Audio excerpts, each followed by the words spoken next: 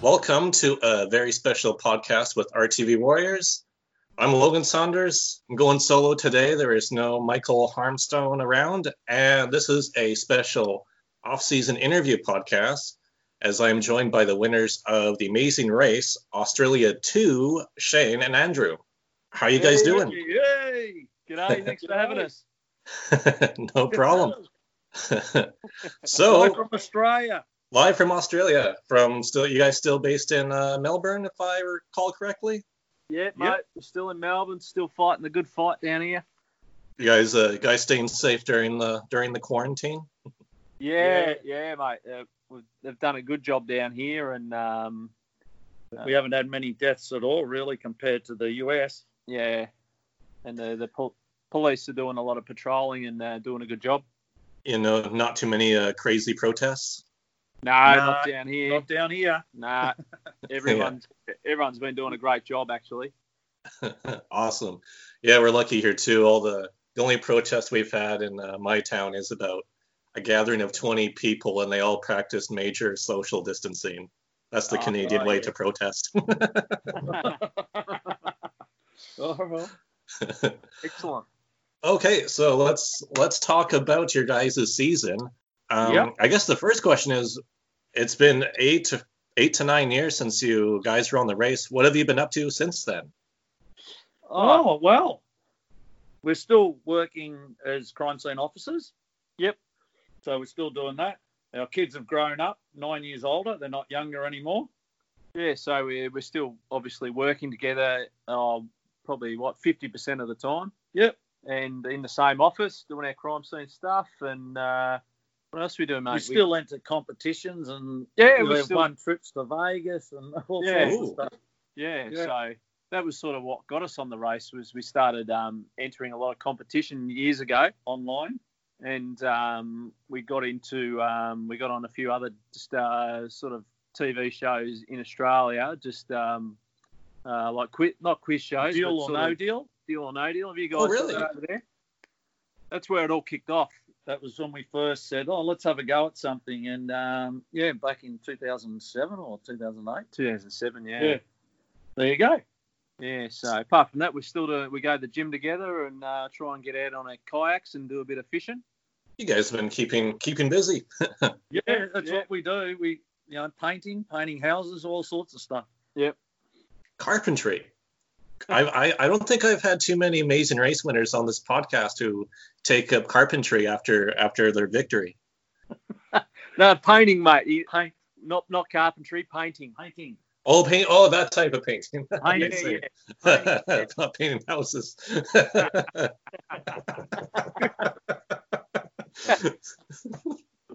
Well, that would have been a great image, regardless. Mate, we'll have a go at anything. Yeah. So we are carpenters as well as painters as well as cops. We're gardeners as well. So yeah, I guess the money doesn't go as far as you think if you have to take up a second job after everything is said and done. Yeah, that's right. Well, it's only 250,000 over here, not like you guys where you get the mil.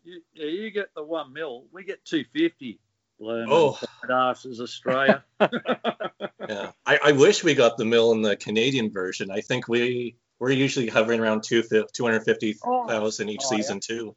Oh, okay, right. Okay. Yeah, it's the US that get the mil, don't they? Yeah, then they split it between the two people. Absolutely.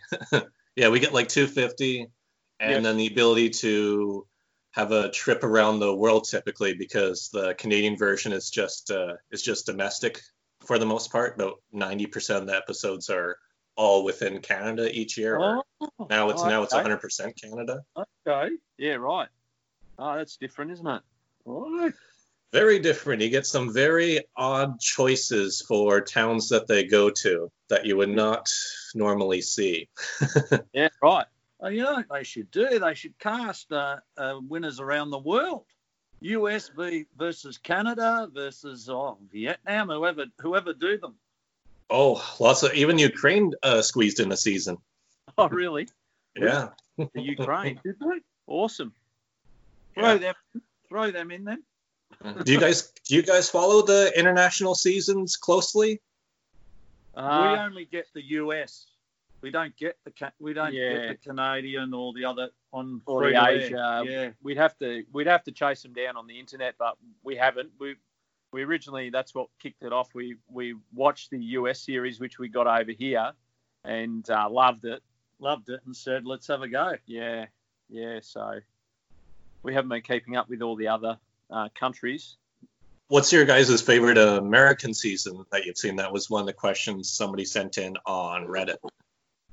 Would it have been the All-Stars when they did the All-Stars? With the basketballers and that. The Globetrotters? Herb and Nate? Yeah, and Flight Time, yeah. And Flight Time, I like that series. Okay, so more when they bring back returning players you guys are fond of? Yeah, because that's what...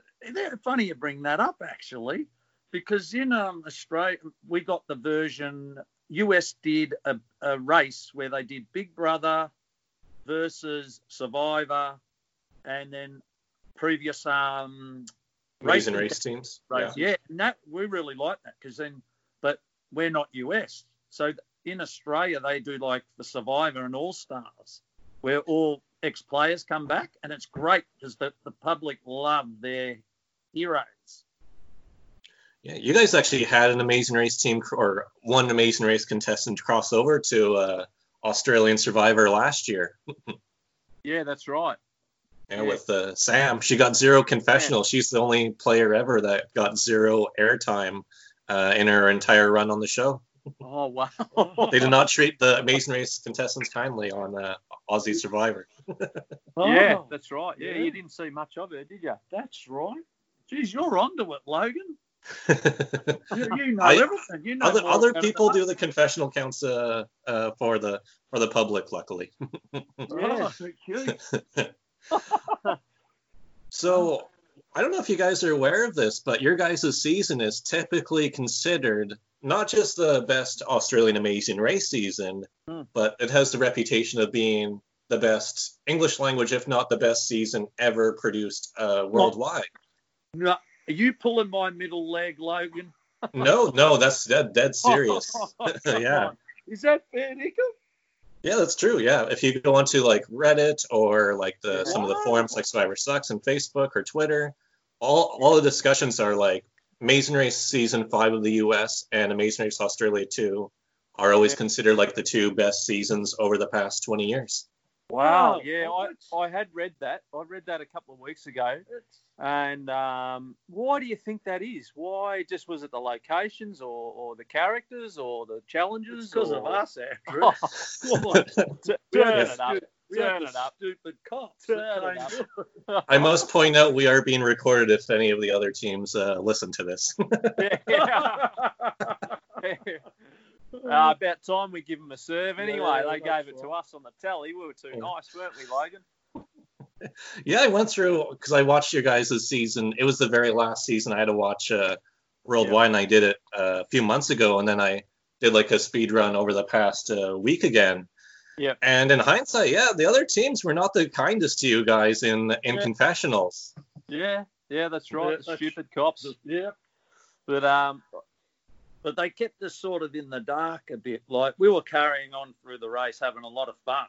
Yeah. And then they wanted us to look like we had no chance. And then, of course, we came through with the goods at the end.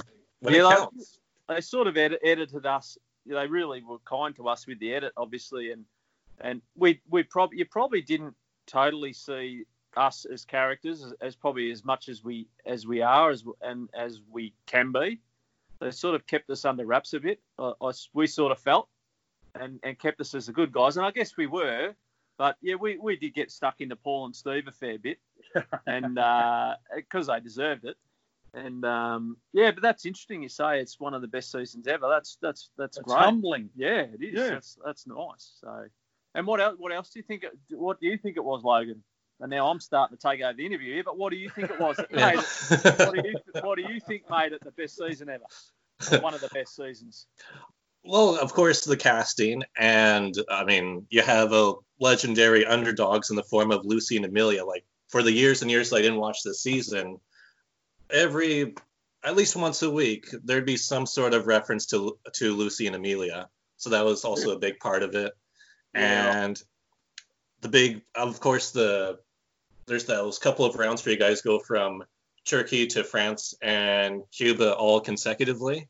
Yeah. And people thought that was a really brutal way to do the race. And the fact that the money provided actually mattered for once. Like in the Canadian version, for instance, they get like $7,000 or $8,000 to get by for the season. And the money actually mattered in your guys' season. You actually had to be careful in how you spent it. Oh, the money was huge. It was one of the biggest parts for sure. And we were very, very tight with our money. There's others that weren't tight. They lost. Well, it cost probably three or four probably teams that cost them the race. Yep. In our series, so it was a big part of it. And like we wouldn't spend money willy-nilly on food and water and drink and whatever. We were really tight. We only ate and drank on planes, and we get bread rolls and cheese from the hostesses. We get nuts off them. We get bottles of water. Where a few of the other teams would go and buying burgers and drinks at the airports, and we were or sodas. Pardon? Or James and Sarah with the soda that they showed in the at the beginning. Exactly right. That's right. Exactly right. James was onto it, but Sarah, no, she wanted her Coke. Yep. So, mate, it was huge. Money was huge. Was it a big fight because from what we saw on TV is that teams would have their wallets empty due to inflated prices on taxi rides. Was that a big fight for you guys with a lot of taxis? Was to try and bargain down to have enough money saved over? Yeah, yes. we tried as best we could. Like Sticky and Sam, they got fleeced on one taxi where it was, say, $1,000 in the Philippines. Well, in the Philippines, that was partly their fault as well. They missed the decimal point. Yeah, so that cost them. And then in India, we had trouble with taxi drivers. And we got out at one, and then he wanted his money. The auto rickshaws, yeah. And so we said, no, you're not getting it, mate. And it nearly blew up in Delhi there. Yeah, and we had a massive blue in China too. You didn't get to see it. The guy took us all over the place, and eventually we got to the section of the Great Wall where we were supposed to go, and I did the challenge, got up, got back, and then we actually told that taxi driver to go because we'd had enough of him because he'd taken us on a wild goose chase, as we called it, and then to try and get another taxi driver at the top of the Great Wall and get back to the Forbidden City was an absolute nightmare. And you didn't see that on the race. We were up there for a couple of hours just fighting because they all wanted massive money because they obviously see you with a cameraman and a sound man and they think they're going to clean up. So we had 300, and they wanted 800. So it was a feud up there, and we thought, we're not going to get that. And that's why in that episode you see us relieved because we thought we were gone. We didn't realise that Joe and Grace got stuck in Mongolia. I'm still blown away they went that far.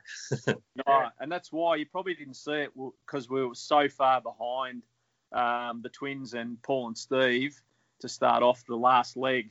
So we were like 3 or 4 hours behind. So it's just stuff like that. You don't always see it in the edit because obviously they haven't got time for it. So that was huge. Not a bad effort though, Logan. We were 3 or 4 hours behind starting the last leg, and we come up and we won by about an hour and a half. That's one way to just crush everybody else. Just sneak up on them like that. Yeah. Were there some like really short pit stops that you guys went through on the season? Because one thing that's happened over time is that they don't make it clear if it's an 8-hour pit stop or 12 hours or like a full day. Were there a lot of like really short pit stops along the way on the race? More shorter pit stops than longer. Yeah. I remember the first one in the Philippines, we go, this is great. Because they really looked after us. It was might have been like 30 hours or something. Yeah. But that first leg went for something like 40, I don't know. I can't remember exactly what it was. But the first leg from Australia to the Philippines to when we finished, because we were on planes and buses and all that, the first leg was something like 40-something hours. It was ridiculous. We were spent by the time I was cooked. by the time we got to the Philippines and finished. But on the shortest pit stop we had was the last pit stop for us in China. We literally had 10 minutes at the hotel. We had a shower and then we were on the move again, and that was it. And then we were off. Wow. So that was just crazy. And they were worried about it because Joe and Grace had got stuck in Mongolia. We were stuck at the wall, but they had to get the race going for the next leg, and that's why we only had 10 minutes. And the phones were beeping and all that, because they were panicking, going, "Where's this third team coming in? Because we need 3 for the final leg." See? So yeah, it was literally 10 minutes the last one, but Paul and Stephen and the twins, they got to kick off earlier than us, and we actually got taken to another location, and we got to sleep for I think maybe 3 or 4 hours in a hotel room, and we had some KFC, which was huge for us. That was great, and then we're into the next leg. So I think we had maybe 3 or 4 hours sleep, and then we're off for the final leg.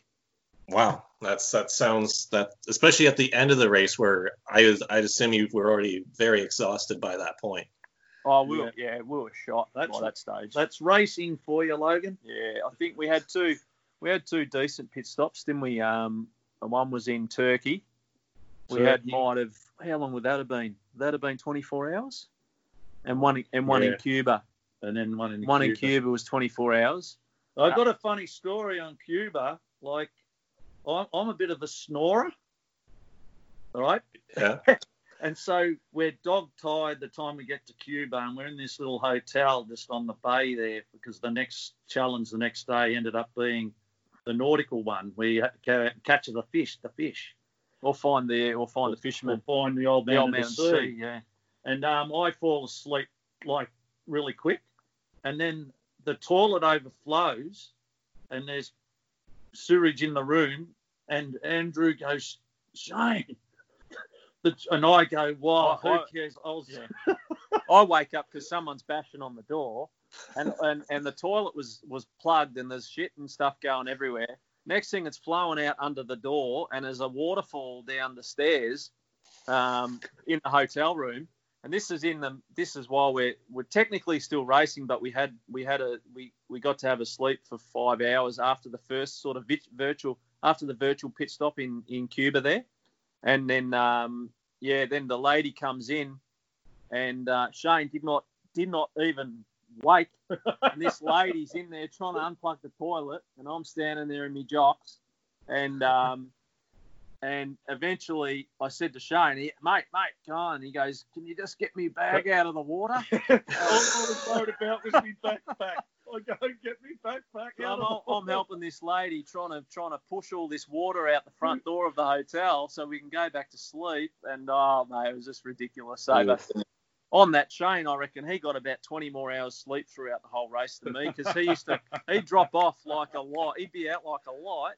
I was the old bloke though. And then he'd start this heavy breathing, and then next thing the chainsaw starts, and he's snoring his head off. So, yeah. Did the snore is the snoring the reason why you were the one that got a lot less sleep? Yeah, exactly. Yeah, 100%. 100%. That's what mates do. And then buying earplugs is what would break the budget, like the other teams do. Oh, that's right. I couldn't do that. No way. So speaking of the Cuba leg, I'm not sure if you guys were aware of this, but when the last Amazing Race Australia reboot season was happening, the one team, Tom and Tyler, they got eliminated due to that penultimate leg with the must vote U-turn. And then Sticky went on Twitter saying that's how he and Sam got eliminated in Cuba, but it never made it onto TV. Oh, with the U-turn for Sticky and Sam? Yeah, no, Sticky and Sam didn't get a U-turn. Oh, Yeah, in Cuba, he went on Twitter saying that's how him and Sam got eliminated, was from 4 votes at a must vote U-turn in Cuba. Must vote U-turn in Cuba for Sticky and Sam? Wow. Did they do that twice? Was he just making that up as an excuse because they got eliminated? Yeah, he's probably... I think I'll have to find the... Rick. I'll find the tweet on his account, but I think Lucy and Amelia piped into the conversation too because it got added onto the official Wikipedia page and people were talking about elsewhere. Well, I'm trying to think, mate. Can you remember that?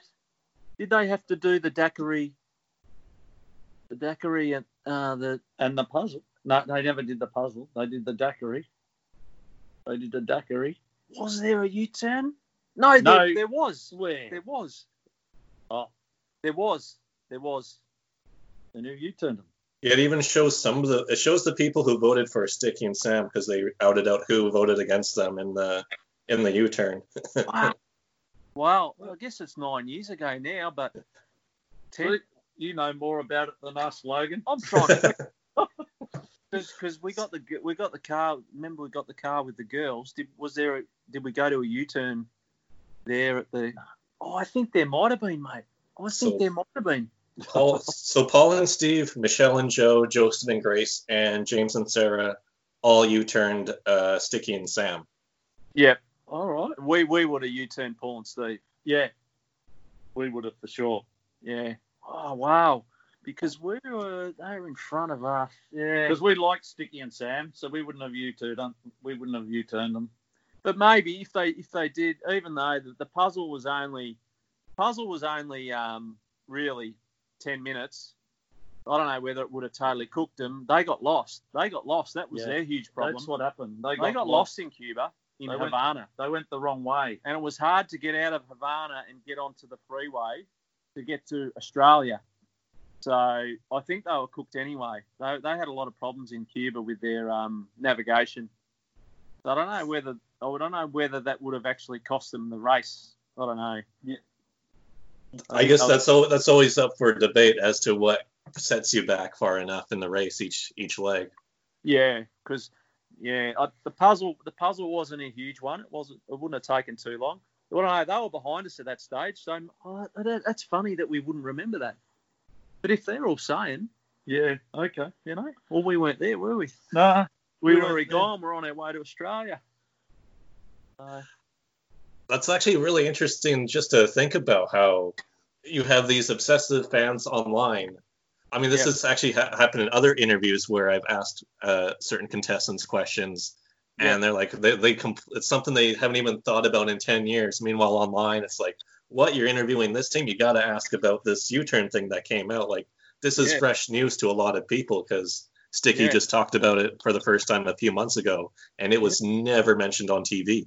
It's unusual for us, Logan, was that we were at the front for once. So this might have all happened at the back end and we didn't see it. No, but we must have voted in the U-turn because everyone would have had to. So anyway, well, we move on. Funnily enough, in Cuba, you didn't get to see. We did a challenge in Cuba that they edited out where we had to make Cuban cigars. Oh, really? That's another question I got a lot, was that it seemed like there was multiple tasks that went unaired during the Cuba rounds. Yeah, there were a few. Yeah, I think you got to either there was a dance or it was the Cuban cigars. Yeah, we had to roll 2 each. Yeah, Cuban cigars. So up in a factory with all the Cubans, it was really cool. And you had to wind them that tight, or not too tight. And you had to put them. They had like a pressure, not a pressure valve, but you had to get the correct amount of pressure through the cigar. So it was all dependent on how well you rolled it, and it was quite difficult. So that took that took a fair bit of time. Did you have to smoke it or have a local smoke it to make sure that it was a proper cigar?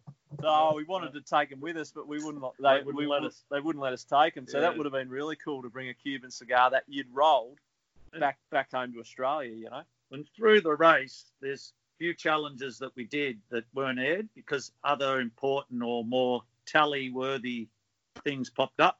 Well, for instance, in India, we were cooked. We were last to the dance challenge, the Bollywood challenge, and then all of a sudden you'd see us coming into the pit stop in 6th or 7th there, and between Bollywood and getting into the pit stop was another challenge at a spice market.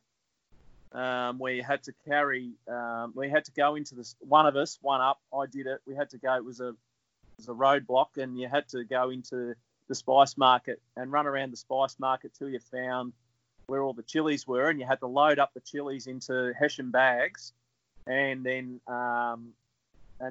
to a certain weight, and then you had to run through all these stairs and these really tight alleyways back out to a cart and load the bags of chilies onto the carts. So I knew we were in strife there, so I went like a madman, and I was hoping that one would make it onto the tally, because then we would have looked more like a threat, because we went from dead last to 7th. Yeah. So yeah, it's a shame that one didn't make it onto the tally. You smashed it, Andrew. I smashed. That was me big one. I wanted to make it onto the tally. So yeah. They really wanted to show you guys like progressively building up your threat level throughout the race, I guess. Yeah, that's right. Yeah, that's right. Yeah, they did. They played it well. The stupid cops and getting lost and all that sort of stuff. But yeah, we're always thereabouts, and we're always good in the challenges and all that sort of stuff. It was purely the travel that got us into most of the trouble. The taxi drivers are the killer on the race. And we don't know whether it was because our accent or what it was, or just the way we spoke. So yeah, interesting. Yeah, because I actually got people were asking about what tasks were missing in India. Another question was I guess there was a detour clue spotted during the Jaipur leg, the following India leg. Yep. Do you guys remember that task at all? Yeah, there was. You had to go to. It was either fire walking, or it was lay on a bed of nails for a certain period of time. So we did the bed of nails. Yeah. And when we got off, you had the indents in your calves from the nails. Nails. We thought we'd do the nails over doing the walking on fire, because we thought, we're going to injure our feet. So we didn't want to burn our feet. I know they probably wouldn't put you in that danger, but we didn't want to risk it. So we did the bed of nails. Did most teams pick the bed of nails? I think the majority did. To tell you the truth, I can't remember who did what, but I think the majority did the bed of nails. Yeah. The problem with the bed of nails is that they made them for 5.5 foot Indians. So we were 6 foot and hanging over the end. Yeah, so we had a lot of weight hanging over the end. So yeah. At least that's space that's not being hit by the nails. Yeah, that's right. So yeah, that would have been great to see on the tally too. Just to see the bed of nails and the fire walking too. But obviously they don't have time for everything. Yeah, it's surprising because it puts things in perspective, because the Australian version, it's typically about close to 50 minutes of running time per episode. In the American version, they barely hit 40, and it's amazing just how much ended up on the cutting room floor for your guys this season, especially because I believe a lot of people were messaging me too, saying that your season also has the record for most unaired tasks. Yeah, right. Well, there was another one in Dubai where Shane, you had to abseil down a building. So that didn't make it either. I'm just trying to think what else didn't make it on the tally. And that didn't make it because you've watched the episodes. That's when Amelia and Lucy get caught up, get arrested, because they go into the palace. I had that in my notes saying, ask about unaired Wild Wadi task. Was it cut because it was just a water slide, and seeing Italian school teachers get arrested is more entertaining than a water slide? Yeah, right. So quite often, because Lucy and Amelia are at the end, they've got a funny story where it's either they get arrested or something happens, and that's what chews up the clock. So then they don't put in the other tasks. Yeah, well, it's a shame, because really I think The Amazing Race, a 1 hour episode, if you could squeeze it to 1.5 hours or something, there was plenty to put in, especially the way our producers and that filmed it. So you guys got excellent producers for it, because Michael McKay and the guys at Active, I know there's some fans out there saying I'm wrong, and there's one other season they produced internationally, but I believe it's the final English language season that Michael McKay and Active TV produced was your guys' season. Yeah, yes, that's right. I think you're right. Yeah, he was brilliant. He's a great guy too. Yeah, old Mikey McKay, Trent Chapman, he was very good as well. So we take our hat off to Mikey for picking us. He should do all of them. He should do all of them. He just just the way it operates and the way they it just logistically, I don't know how they do it. It just have all this stuff running in other countries and just amazing, like how they manage it. Hats off to them. Yeah, the logistics that go into it, especially when they were ambitious enough to do Turkey to France to Cuba, which I believe, depending where you were on which side of the bridge in Istanbul, was potentially essentially a 3-continent leg, which I believe has never been done before or since. Yeah. Oh, that was huge. We were in Paris for less than 24 hours, like 16 hours or something. Yeah, something like that. And then we kicked on to Cuba. So that was a huge leg, that one. Have your wives been able to go to Paris since that episode? No. So that was a funny thing. It's like, they're going to be jealous, of course. No, we haven't got back there. Well, once quarantine is over, maybe they'll finally get their dream.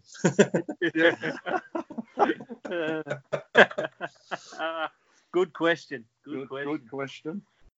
Another unaired thing. We're mainly getting through the unaired stuff, which people were mainly asking about. This is fantastic, especially you guys being able to remember all this. Was there an express pass on your guys' season, as opposed to there's a salvage pass that Ross and Taryn got the start, but then people thought there was an express pass too. The express ones where you can skip a challenge. Yeah. Yeah. No. No. We had the fast forward, which we went for. Yep.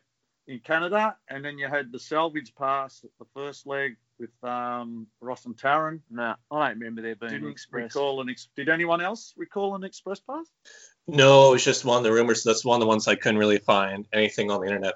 As far I even checked Sticky's Twitter, and there was nothing about it.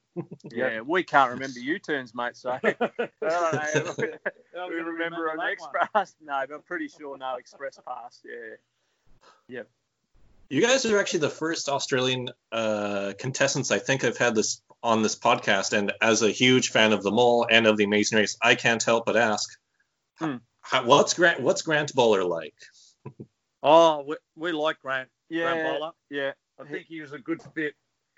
He was nice to us, and I think because we struggled early on, and I think he was really glad when we come good, and we had a good chat to him a few times after when we hit the pit stop, and he was just a knockabout bloke. And the other thing with him too, Grant Bowler years ago was on a show called Blue Heelers where he played a cop, right? And I think in his mind, even though he was a pretend cop, he probably thought, I don't mind the cops. He didn't dislike us. Tell you the truth, you don't see him much, because he's always skipping ahead and he's filming ahead and all that sort of stuff. So you'd only probably see him at the pit stop for a couple of minutes sometimes, but a couple of times we got to have a few good chats with him. And and I think even at the end, it felt like from him when we won, he was really pleased that we won. You guys felt like you had a pretty good relationship with Grant in contrast to some of the other teams, or everyone was keen on Grant? Yeah, I don't know. I don't know whether that was ever really discussed, was it? No. Have you heard anything on any of your stuff, or? No, I haven't really. Yeah, because Grant's such a little key guy. I think he's like the one Amazing Race host who I have never interacted with online. Actually, I met the host of Amazing Race Asia when I was in Singapore last year, and then the Canadian host was at my alma mater a few years back, and then I met Phil Kogan. But yeah, I haven't really had any interactions with Grant Bowler at all, and especially with him hosting the Mole. He's this mysterious figure, really, in reality TV. Okay. Yeah, no, we got along with him really well, and he was all right. Yeah, he's a nice bloke. Awesome. Just on Canada, that was our favourite leg. Was it because you won the leg? Well, that helped. No, but we enjoyed the one prior with the fast forward even when we come second. Yeah, Canada was great. Well, we just loved Canada because it's very, very similar to Australia. Yes, huge cultural overlap. Last year was my first time in Australia. Personally, I spent 8 days. I actually was in Melbourne for 8 days, and You should have caught up with us. I should have. Yeah, I was actually surprised I didn't. I had other couple of my co-hosts for this podcast. We cover other shows. They live in Australia too, and a couple of other friends. But yeah, I actually afterwards I'm like, I didn't actually meet up with any contestants or anyone directly tied into any of these shows because I've done that elsewhere. Yeah. We'd be up for that, mate. We'd love to have a beer with you. Absolutely, yeah. Next time. Yeah, for sure. Yeah, it was the Vancouver leg you guys won, right? No, we won the Banff leg. Banff leg, right? Banff. Yeah. So, that was special. On the old bucking bull. Yeah, we sort of in our own minds, I can remember being in the hotel room in Vancouver, and we chatted about it, and we said, we've got this far, and we said, not that we've just been dawdling along, but we said that's it, we've got to turn it up now, and it was just sort of a matter of not winning every leg, but just staying in the race. Then we got to a point where we said, no, that's it, and that was the turning point. Was we decided when we got off the bus, when we drove from Vancouver to Banff, we made a conscious decision that we were going to race Paul and Steve, even just something as simple to get to the saloon, Wild Bill's saloon. And we said we're going to beat them to the saloon just so we start to have a bit more of a psychological advantage over them. And we did. We beat them to there. And then when we got on the bucking bull, we said, that's it. We're going no matter what. We're gonna keep going until we win this one, because we've got to win something. We can't go home with nothing. We thought we were going. When it said a prize or a surprise, right? Yeah, we thought, it could be a car. It could be 10 grand. And when we ripped it open, we go, 30 minutes. Yeah, okay, we'll take that. Time is money. That's it. In the end, exactly right. In the end, 30 minutes was important. Yep, for sure.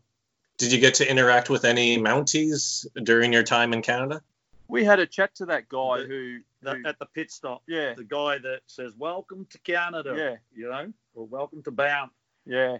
Yeah, we had a chat to him for probably 10 minutes. Yeah.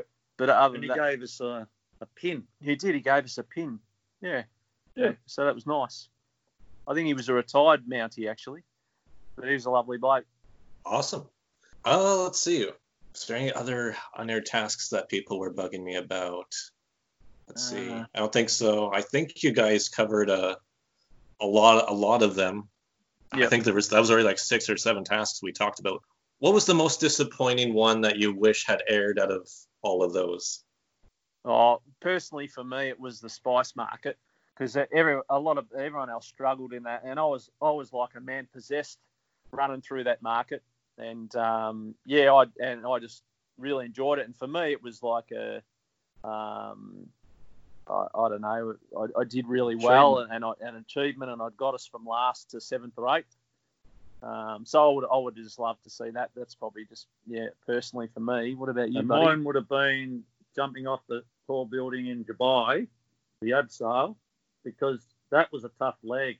Because Dubai, the roads, once you're on it, you got to go one way. You can't just jump on and do a U-turn like you can in Australia. So it was very hard to find that building, remember? Oh, that was. Yeah, that took forever, and we ran in and we saw that we were team number 5 at that stage, I think. And I think that's what happened to Donnie and Kimbo and Donna, was that they got lost. They couldn't find that building, and that's why they gave up when they hit the curb. And it was tucked away. It was hard to find. Yeah. Oh, so it was the unaired location that put them out of the race. I think so. Because I was trying to find that building to do the abseil, yeah. Because that was after what? Did they make it to Wild Wadi? Wild Wadi? Yeah, they showed them doing the surfing task. Yeah. So it was after Wild Wadi, but it was before the Meydan Raceway, where we had to do where I had to carry Shane along the racetrack. So that was in between. So the abseiling was in between those two challenges. So that's where they got lost. Just on Wild Wadi, Andrew. Yeah. Remember, you had to change into your bathers to jump in for the. Oh yeah. And I picked up a bit of a bug, either in India or the Philippines, And I had the runs. Yeah. And Andrew goes, "What the hell? What's taking you so long?" And it's because I had the squirt. Yeah. Shane ended up with I jumped in and I go, "Andrew, you couldn't see anything in the back of me shorts." And Shane ended up with what did you end up with? A parasite in his gut. Yeah. From the race. Oh, so, really?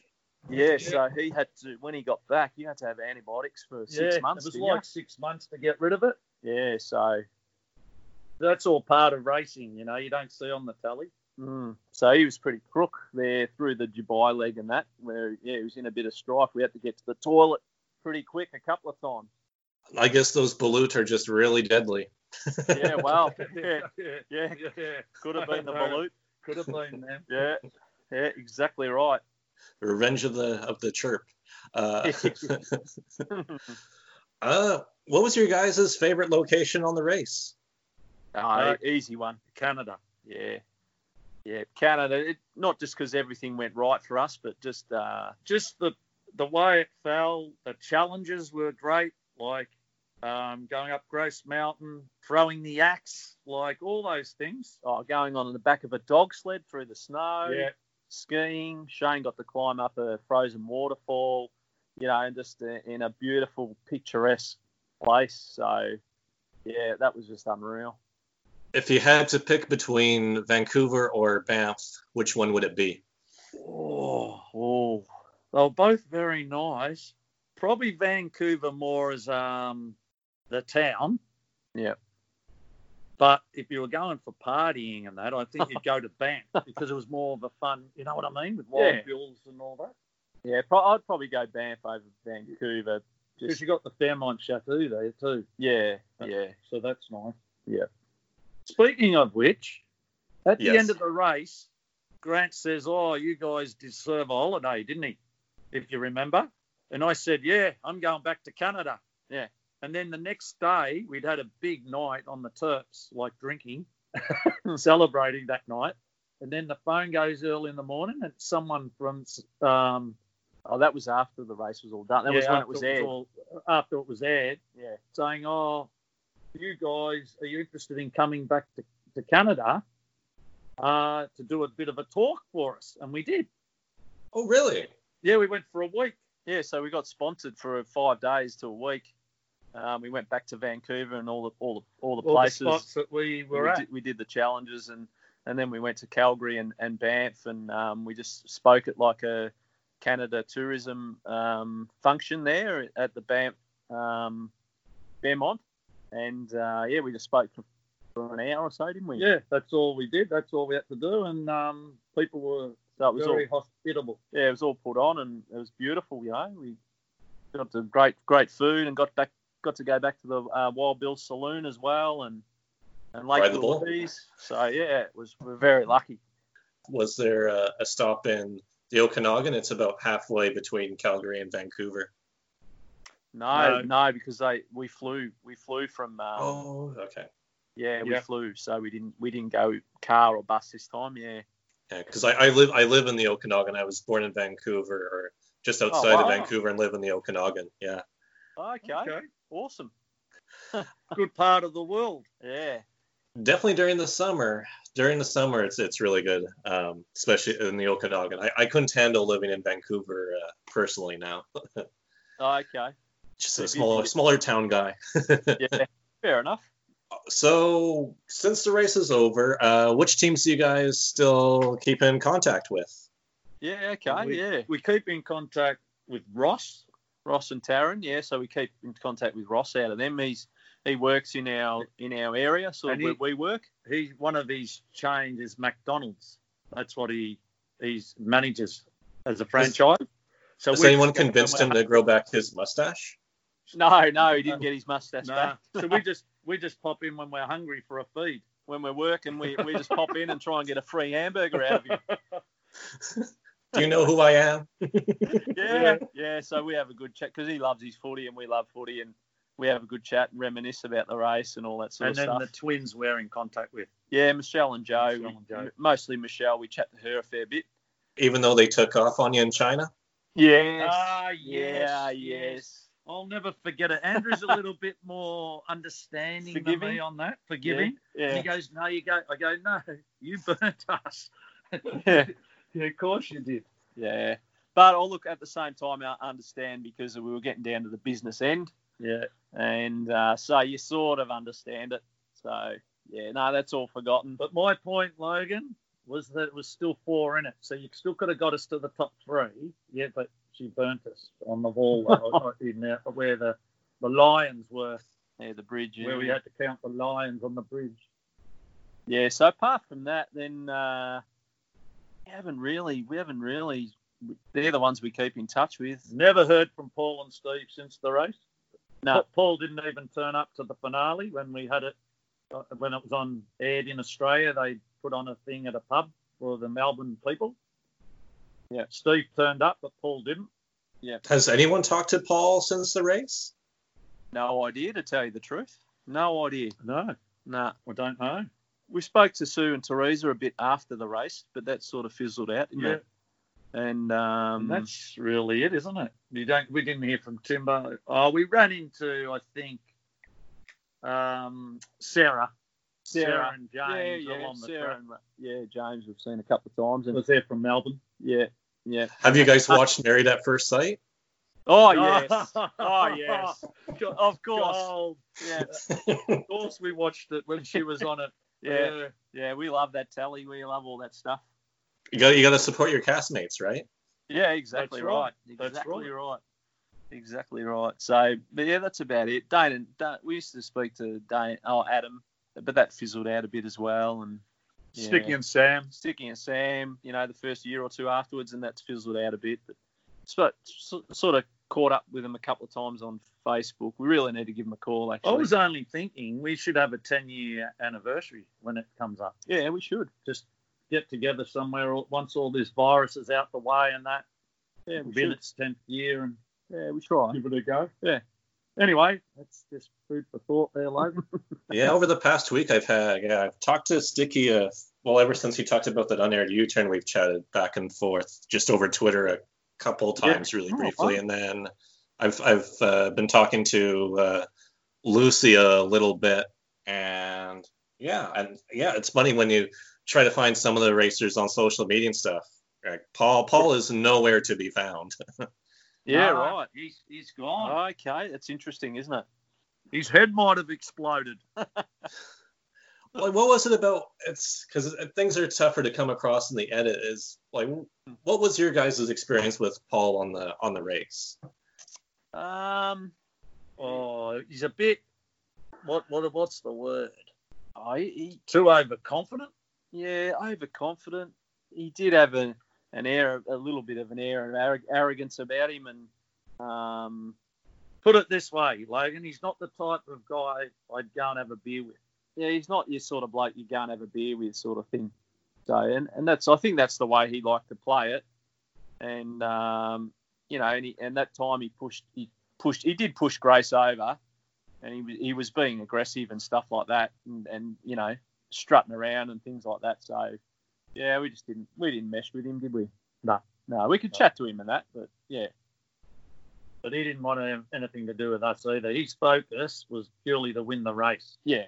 And he was obsessed with that. Yeah. And then when he didn't, I think he was just shattered. His world fell apart when he came around the corner and we had the chest. Yeah, I think he always thought he was going to win it, whereas we thought we may win it. But I think he thought, especially the way that they won those 4 or 5 legs, I think he thought it was theirs to lose, so, and I think that's where he come unstuck.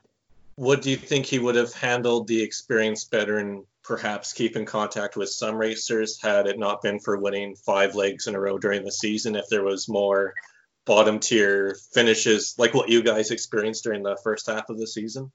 No, I don't think that would have changed anything. No, that wouldn't have. That was just his personality. Yep. I don't think it mattered where they finished. It was just how he decided to race the race, and that was fine. It was good to have someone really competitive and but good for tally. Yeah, good for tally. Because people were probably, when we won, people were saying, "Oh, thank God you beat that Paul and Steve, just the public when we won it. They Yeah. go, we were going for you guys. We didn't want them to win. So that's for tally very good. Yeah. That's one thing that really puts the season high up is that Paul and Steve are viewed as one of the all-time great villains of Amazing Race, if not reality TV, because nothing was ever shown that was like nasty. Like there was an incident in the American version where a guy pushed his wife. Yeah. Where it's like, yeah, that's not really villain status. But with Paul and Steve, it fell in that line where it was just that really more charismatic and intriguing villain to see, especially the chip on the shoulder that he had on TV. Yeah. Yep. And I think he'd probably take that through his whole life, to tell you the truth. But Steve was a lovely bloke. He's someone you could have a beer with, easy. That's right. You know, he was a lovely bloke. Do people keep in contact with Steve? I don't know, to tell you the truth. No, yeah. No, I don't know. Yeah. Not that we know of. Yeah. Yeah. But we've lost contact with a lot of them as well, so yeah. So what do you think, Logan? Do you think you seem to be astute at this sort of thing with the race? Do you think at some point they may have some winners race off, the battle of the winners, or around the world, or that could happen?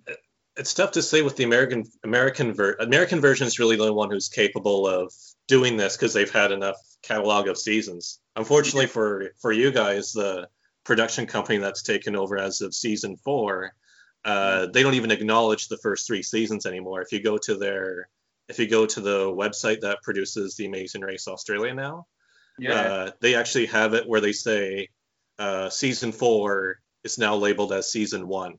So technically, so to them, you guys don't exist. Yeah, that's right. What did you think of that season that just went?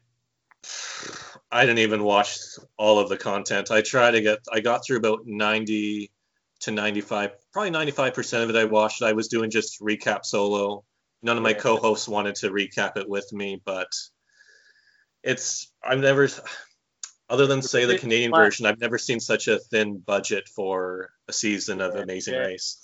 That's what we thought. We thought the same. It was the cast wasn't that good either. The characters they picked. Oh, just the way they played it. Like money was never a problem, and even getting on planes and stuff like that, they looked like they'd start the leg in the morning, finish the leg in the afternoon, and then they'd all go to a hotel together, and then they'd wake up the next day and they're in the new location, or they've just come straight out of the hotel and they're all. Yeah. It appeared like, say you'd finished the leg and you're 2 hours behind. When you start the next leg, you're in order, but you're only 5 minutes behind. Whereas ours was fair income, mate. If you were 2 hours behind, you started the next leg 2 hours behind. Yeah.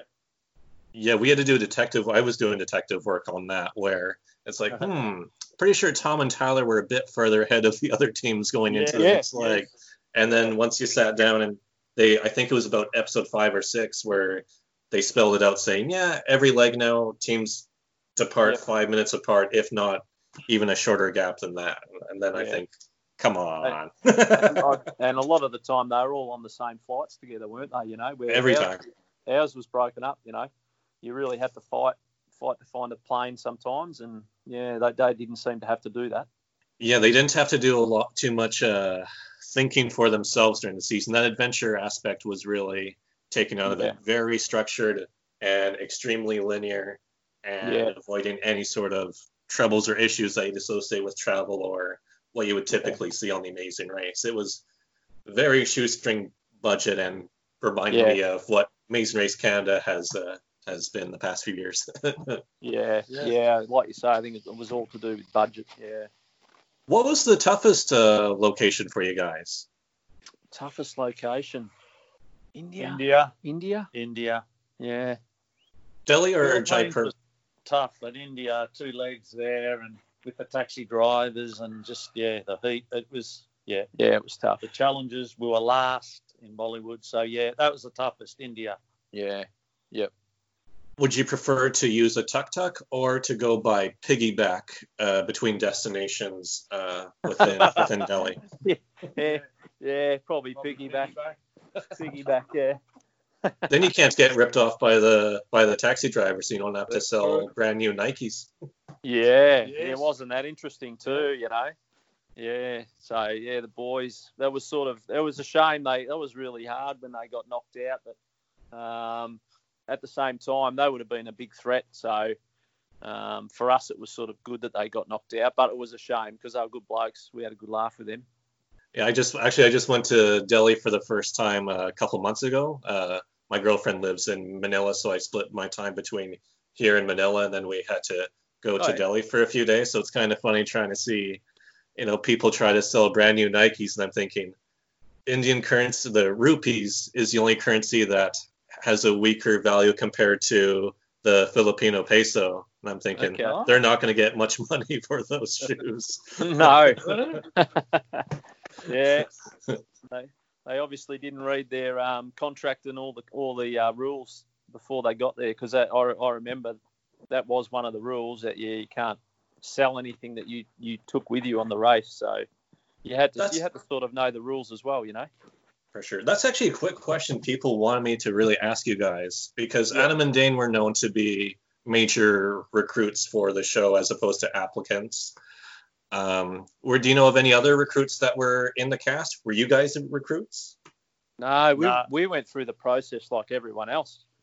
We remember, we talk about it sometimes, actually. We remember seeing the billboard near work, and we were sitting there in the police car, and we said, we didn't have a go at the first season because we won the trip to Vegas. So we didn't have a go, so we couldn't go. So we were sitting in the police car looking at the billboard for season 1, and we said, how good would it be to get on the race, and maybe we'll end up on the billboard, and then sure enough, 12 months later, we're up on the billboard and we've been on the race. Yeah. So no, we went through the process like everyone else, and I didn't know that they were headhunted like that. There was a complaint for season 1 of Amazing Race Australia where the cast was viewed as being too white, so Adam and Dane were headhunted to diversify the cast. Yeah, right. No, I didn't know that, to tell you the truth. Yeah. And I don't know of anyone else that was picked out like that. No. And I'm not sure how much time you guys have left, but I guess one more question I was eager to ask was that for the first 4 Amazing Race Australia seasons, it's always been all male winners every single time. Yep. You guys have any insight as to why it's been 4 seasons, 8 men have won, 0 women? I think the key to the race is relationship. So what normally will happen, you'll see 2 guys, you don't usually fight with your mate. You're more encouraging with your mate, if you notice that. Whereas in the races where it's, say, a male couples, they'll fight, or siblings will fight. Whereas with your mate, you never really, and that's why I think you probably work together to get through it. I don't know. Yeah, I can't understand. It's got nothing to do with strength, because you can tell on some of the challenges that it's actually got to be quite clever, and that can trip you up. And it's to do with memory and things like that. So there is an element of fitness which you've got to have. But Lucy and Amelia proved that they weren't true athletes, but they still got the top 5. You see? Yeah, it's definitely a good point of discussion overall, and I'm just thinking about the specific all-male teams that have won. Yeah, I think essentially the first 3 seasons it was all workmates as well, and then the 4th season that just happened, the one team who won 8 legs were athletes together. So yeah, that's right. Well, it probably does help a bit more endurance and that, getting between places and running and all that sort of stuff. But yeah, it's an interesting one. We have spoken about that before, haven't we, Matt? I don't know do you know what the ratio is with the US races and all the other races? Is it similar, or?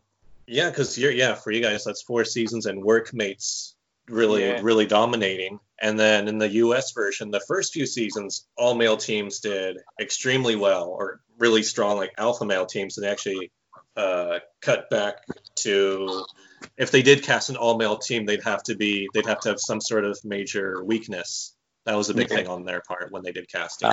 Okay. They just said no more really well-rounded alpha male teams who can do everything. after about the first dozen seasons. They started to peel back off on that, and they also stopped casting older teams. Like the oldest person you'd see is somebody Ross's age back then at like 55 would be that. Maybe not even that. There's been seasons where the oldest has been like 50 years old and everyone else is younger. Yeah. Maybe it is a little bit of an endurance thing, especially as you get further on into the race. Maybe fitness does help a bit. So I don't know. We've still kept pretty fit though, Logan. So we keep fit in the hope that they may have another race. Oh, we'd love to have another go. But, you know, we maybe had our chance, but we'll always be there keen to go. If they rang us tomorrow and said, look, we want you guys, we're doing like an All-Stars or something, we'd be there with bells on, wouldn't we, buddy? Yeah, for sure. Yep. Do you know of anyone who would say no from your cast? Ooh. Maybe Donna and Kimbo. Yeah, they'd say no. They'd say no. Oh, they weren't happy at all. They really cracked it. What if they were, because now in newer seasons, they don't do self-drive legs anymore because it's too expensive to try and secure a sponsor or get those cars. Like there's been seasons where all the way through it was all taxis. If they were told it's only taxis, then would they do it? Maybe, but we're the opposite. We found when we're in control of the car and we're in control of the map and we're in control of where the car was going, that's where we really we really come good, you know. Because Andrew's very good on navigation. He knows he's got a good sense of direction, so that's why he did that, and I drove most of the time. That was our plan going in. They should have made you guys try and do self-driving around Manila. I would have paid to see that footage for Amazing Race. Oh, yeah, that would have been a classic. Yeah, it's a madhouse, that place, isn't it? It was bad enough in India. Yeah, that's right. I love that they sent you guys from Manila to Delhi because it's like, those are the two worst traffic-congested places I have been to in my life, and they were back-to-back legs for you guys. Yeah, exactly right. Exactly right. So, yeah. What do you think Paul would be like because he'd for sure say yes. We all know Paul would say yes to a second time. Would he be, how intense would that be, having him stacked up against the rest of you guys? It'd be good, wouldn't it? It would be good. It would be good. Yeah. We'd probably go in there with a bit more carry on, a bit more bravado, because we've obviously won, wouldn't we, this time? And we'd probably turn it on a bit more and fight, try and wind him up as much as we could. And try and get a response out of him. Did anyone ever try to feed him any spinach during the season just to see what would happen to his biceps? Like Popeye. Yeah. Popeye the shade. I live in a garbage can. Oh. Sure, I loved your olive. Yeah. Having a tough time getting Paul the Sailor Man out of my head. His biceps weren't that big, mate. To tell you the truth, he's overrated there, I reckon. Were Michelle and Joe your guys' only alliance during the season? Like close alliance, I should say. I'm guessing there was like temporary coalitions or, well, an intersection that forced you guys to align with somebody, but anything as significant as Michelle and Joe's alliance? Very early on, we said to Dane and Adam, and they go, yeah, we'll work with you boys. You boys will be okay, you know? Yeah. But then they went. So the hairdressers as well, we had a good chat to. The hairdressers. They were second out, so maybe we were the kiss of death. Yeah. And then Sticky and Sam, we had a bit of we sort of helped each other out in Turkey. Yeah, with the and we sort of had a little bit of an understanding between us because we thought they were good blokes and I think they thought we were all right. Probably that's it out of all the teams, I reckon. But definitely Joe and Michelle were the closest for sure. Any threats that stuck out like really early on in the race, thinking this, other than say Paul, this is the team I really need to watch out for long term? Any other threats, you reckon? Well, Sticky and Sam were doing really well early. They won the first, probably they won a couple of legs early on. So we thought they'd be a threat. Then when Dane and Adam went, I thought, that's a good one gone. Yeah. But everyone else, like, we'd call teams the buffer. Now, you'll go, what? we said that when they pick a cast, they don't pick a cast of athletes. They pick people for tally and characters. So we go, to be certain, there'd be probably half of those teams we could beat most of the day, one-on-one, yeah? Yeah. So we said, we got a buffer. So, but then when you had Paul and Steve in the final three with the twins, they weren't buffers. They were genuine contenders. You know what I mean? Right. So we knew as long as we could stay in front of Lucy and Amelia. Yeah. And they were the buffer.